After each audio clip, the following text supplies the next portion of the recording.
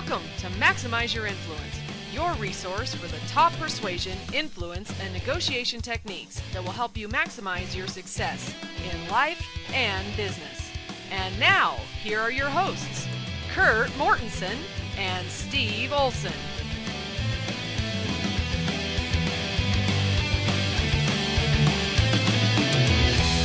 Welcome to episode 153 of Maximize Your Influence. Steve Olson here along with Kurt Mortensen. And we're getting to the tail end of summer with lots of good persuasion tricks and tips coming your way. Kurt, how you doing today? Feeling good. It is coming closer to the end of the year, so everyone needs to look at those goals, what they want to accomplish, what they want to earn, who they want to persuade, what they want to do. It's coming up. Weather's cooling down. School is starting for a lot of people, so there's a reality check there. It's done. First day of school for my kids today. My wife and I dropped them off and high-fived each other on the way out. Like, woohoo! Yeah. Summer's great, but then get a lot more done when it's not summer. Well, Homer Simpson is a regular on our podcast, and he's famous for saying on the first day of school, "You're the government's problem now." So That's right. They are. They are.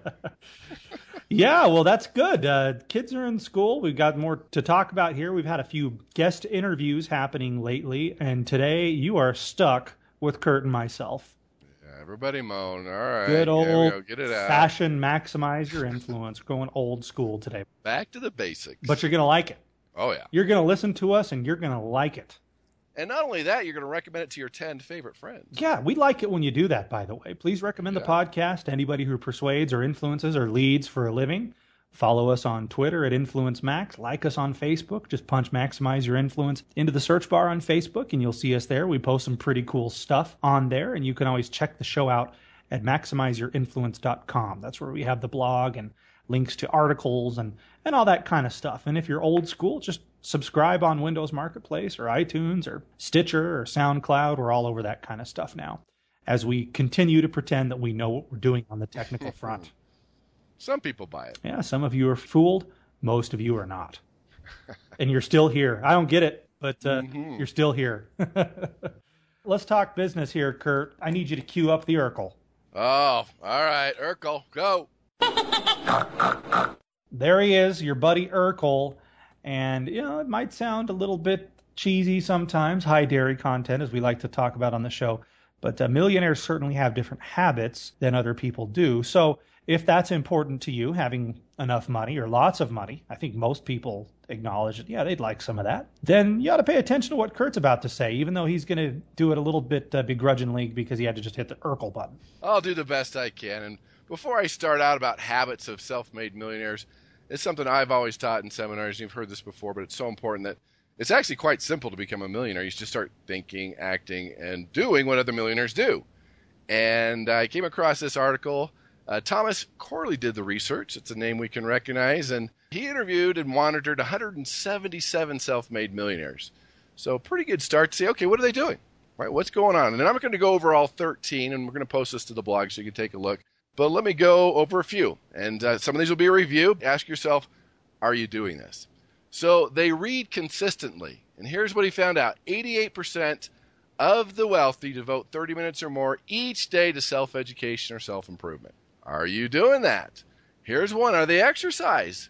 76% of the wealthy do aerobic exercise 30 minutes a day or more. And one we already know, they hang out with other successful people. They pursue their own goals. That's why they're wealthy. They're not pursuing someone else's goals. That's why when you work for someone else, a lot of times you're pursuing their goals instead of your own.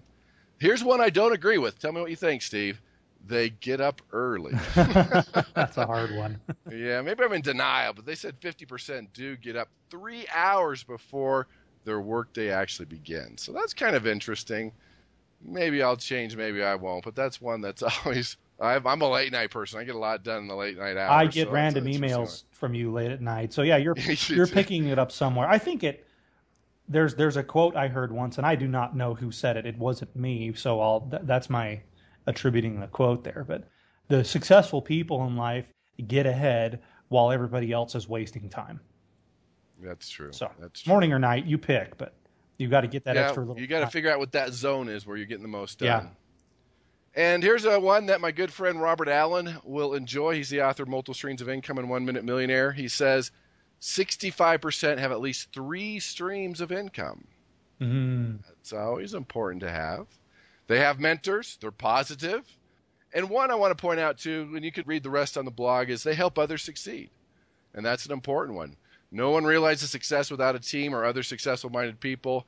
They work with others. They help others. And I believe Zig Ziglar said, hey, you want to achieve your goals, help other people achieve theirs. They're going to help you achieve yours. And again, some of these you already know, but are you doing them? Are you really taking this seriously? Because it's an open book test. The answers are there, and those are some of the answers to become very successful and financially independent.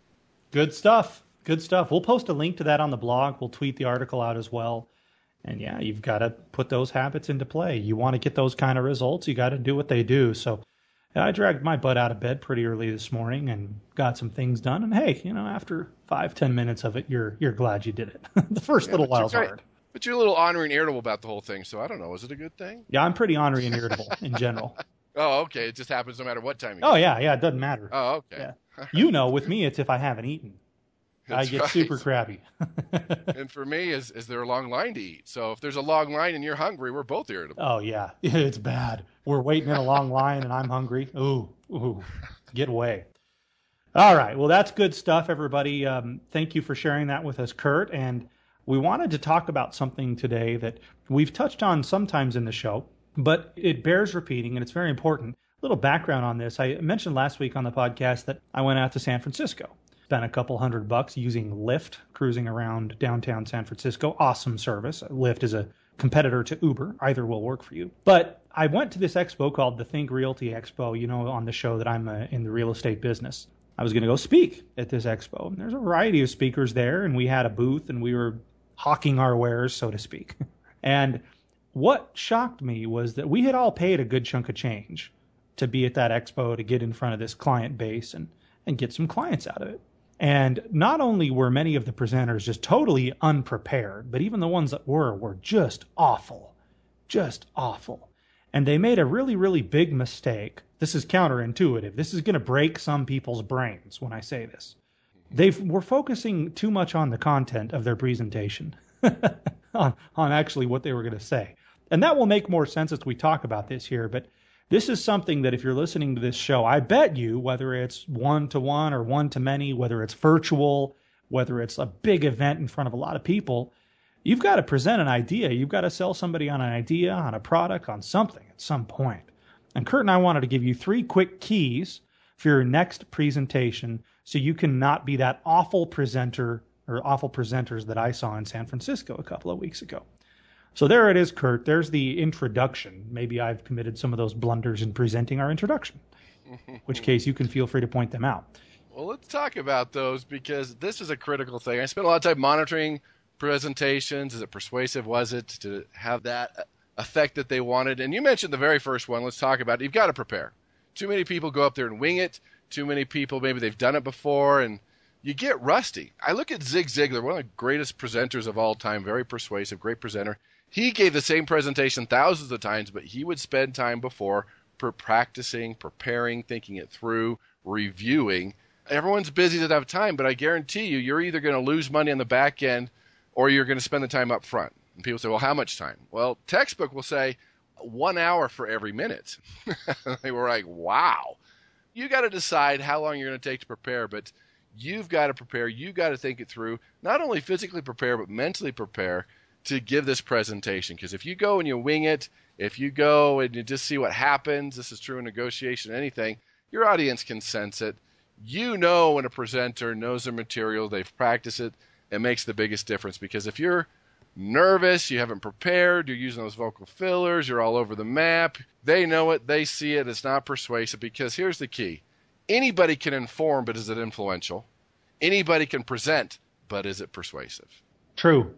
What's the objective of your presentation? Is it to educate or is it to persuade? And we've pointed out on the show that those are 2 very different things. I would think at a minimum, record a portion of your presentation and listen to it. Last week we had Kim Addis on the show. She was talking about how she records coaching sessions with clients so that the clients can hear themselves speak about what it is they're struggling with and what they're doing. And just by kind of getting outside of their body and listening to themselves, all of a sudden some of these pitfalls that they've been having start to make a lot more sense. And you need to do that. You need to listen to your presentation, because there might be things that you think sound completely reasonable and totally understandable that are totally going over your prospect's head, or maybe they're landing with a giant thud. So, yeah, I second that on the preparation. And I agree, because what you think you're doing right or wrong is very different than when you're actually doing right or wrong. That's a recording. In fact, let's throw it out there. If you want to send me a recording of your presentation, I'll watch it. We'll use it on the podcast. We won't name names, but we'll all learn from it together. Let me monitor. Let me give you a few pointers.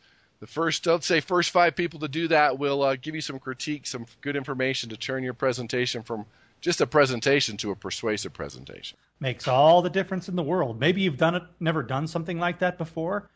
I'm telling you, you're going to be glad you did it. If you send that presentation in to us, we'll give you a free critique. So take Kurt up on his offer and send it to us at maximizeyourinfluence@gmail.com.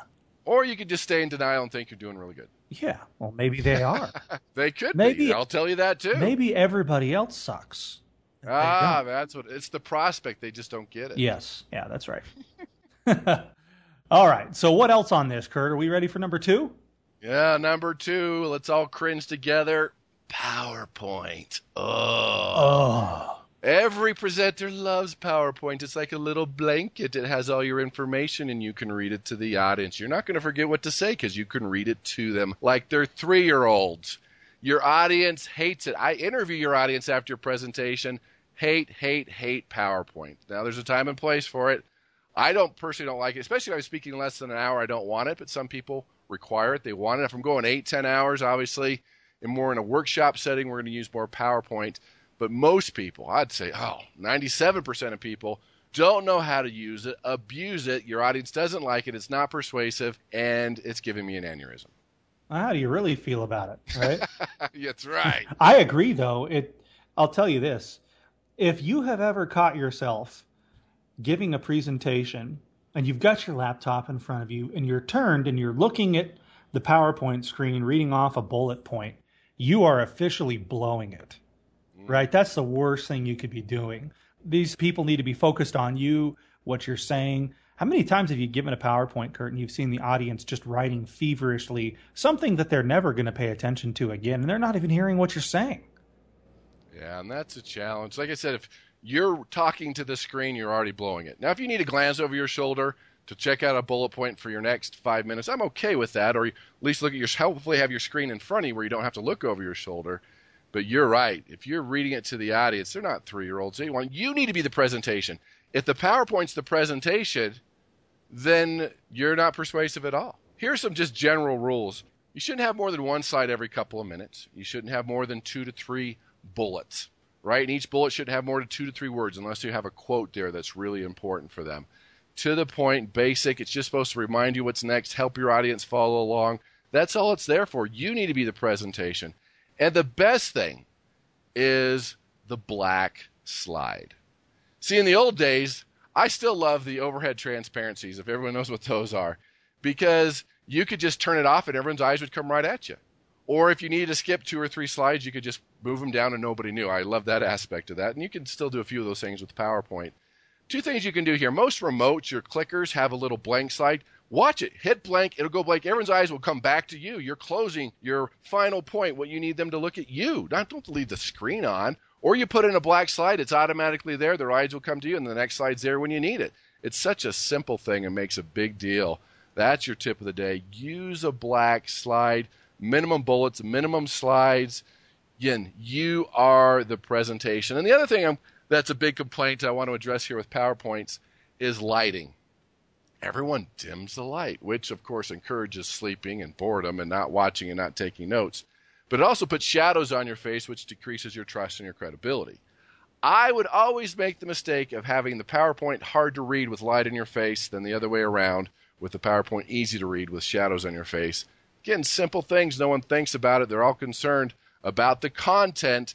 They don't think about the delivery.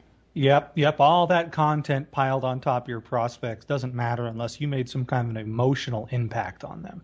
Exactly. And that's not going to come from reading bullets or having fancy movements or the new one's Prezi. If you've been to Prezi.com, a lot of movement, which makes your older audiences dizzy and fall off their chairs. It's kind of cool for your younger audiences. But hey, know your audience. Again, I know it's a security blanket. You have your 77 slides for your hour presentation. Now you're not going to forget anything. You'll be right on track, but you bored them. They didn't like you. They didn't trust you. You weren't persuasive. You wasted your time anyway. Exactly. Okay, great. Well, we said we were going to keep it to 3. We might need to extend the podcast onto next week's episode. But what is the third method to keep in mind for your next presentation? The third one is your presentation skills, not your content, your delivery. I mean, you kind of talked a little about that with the recording, and that's a huge blunder, is that people all concerned about the content. You need good content, but it doesn't matter how good your content is if your delivery doesn't come across that way. And people get nervous, and they do strange things, they do dumb things, and the audience actually thinks you're being deceptive because of some of the things that you're doing. Be very careful with a couple things. I can just point out there, I could spend all day on this, but the first one is, listen to your voice. When people get nervous, they put in the vocal fillers. It decreases credibility. It makes you harder to listen to. People want to stab you with a knife because it makes the audience very tense. It does. They start counting your fillers, and you don't even know you're doing it. It's not even on your radar. I'd say 90% of the people, I didn't even know. Well, I said, you did 72 vocal fillers. And I'm like, I did? They have no idea. And that really hurts your ability to present. And your rate of speech, the faster you can speak, not being a fast talker, but speeding up and slowing down increases the energy. Your rate is more charismatic. So there's your voice. The deeper the voice is more credible. We've talked about it before. You need to smoke more. Of course, we're kidding. That's one. And then, of course, your gestures. If you are folding your arms, we know that. But even just as bad as folding your arms is the fig leaf, and you can use your imagination to figure out what that is. But the fig leaf is you're kind of blocking yourself. You're covering yourself up. Gestures are great. Use your gestures that come back to your side. So look at your arm movements, the way you pace. Are you swaying in the wind? Some people stand still and just sway back and forth. They do all these things, and they don't even know that because of this nervous habits, the way they sit, the way they stand. And those are some things that you got to be aware of. Again, we could spend all day on these different things you should and should not do, but record it. Look at it, especially with your gestures. If you can fast forward it a little bit, you can kind of see if your gestures are attracting or distracting from your message. Again, most people don't even think about it, but these gestures and the way your voice comes across could really hurt your presentation. Doesn't matter. You can have great content, but no one's going to want to listen. They're not going to like you. They're not going to trust you, and it's not going to matter anyway. There you go. And you're just going to want to, like you said, I think you alluded to stab them or something, Yes, the vocal fillers makes people tense. And another one that makes people tense is the pacing. Now, I'm all about movement, but if you're pacing back and forth, that does increase tension with your audience. So what you need to do is go ahead and move, but plant and own your spot. And before you move again, plant and own your spot. That makes a big difference. And that in your gestures. We've also seen scientifically with your gestures, you should gesture from your hips to your shoulders, because if you come higher and you gesture really high, that makes your first row a little tense, because that's what Dad used to do when he was mad and you're about to get it. Mm-hmm. And they're not thinking, oh, that's what Dad used to do. It just makes them a little nervous inside. They don't know why. It's a subconscious trigger. So right. People don't even think about all these things. We can go into the external surroundings, but just take a look at yourself. The subtle things that you're doing that distract from your message. Your nervous habits, which could show the audience that you're being deceptive, even though you aren't. Doesn't matter if you are or you aren't, but they think you are, and you've lost that trust. There you go. Let's continue this on next week's podcast, Kurt. I know we're running a little bit short on time, but we need to cue up the ninja. Oh, one of my favorites, Persuasion Ninja. Go! Ninja, this is from TheGuardian.com. If you've been watching the Olympics, it's over. I'm a little bit sad. It was a really fun couple of weeks seeing a lot of these events. And a headline about 2 women's hurdlers from New Zealand and America. I'll give you a quick clip from the article, and we'll point out why this is a ninja. But New Zealand distance runner Nikki Hamblin and U.S. runner Abby D'Agostino were 4 laps from the end of the 5,000 meters in Rio when they were collided. So I apologize. I said they were hurdlers. They were actually long-distance runners. Hamblin, bunched tightly in the mass of running women, stumbled and fell face forwards, causing her U.S. competitor D'Agostino, who was running directly behind her, to hit the track as well, falling on the side of her body. As Hamblin lay in the fetal position on the track, D'Agostino jumped up quickly and pulled the New Zealander to her feet. Moments after the 2 athletes had started running again, D'Agostino began faltering, her right leg injured as a result of the fall. In severe pain, D'Agostino fell again to the ground, crouching on all fours on the Olympic track, her face showing she was in pain. Hamblin stopped running and turned to her, reached for her with 2 open arms, and the race for Olympic glory forgotten. And then they both limped across the finish line together. It was a really great Olympic moment. We've liked to kind of bag on the U.S. election and Trump and Hillary and all this stuff, and as a moment where the whole world felt good together. And these two sprinters, just by being good people, probably going to turn this into a lot of endorsement deals and a lot of different interviews and a lot of things that are going to be really good for their careers as a result. And we've really pumped that on the show that, hey, if you just have good intentions and look to do what's right for other people, this thing kind of comes back and is beneficial to you. And I think that's going to be the case with these two. And they are our ninjas of the week. Congratulations, Ninja. So true. Just being a good person, doing the right thing.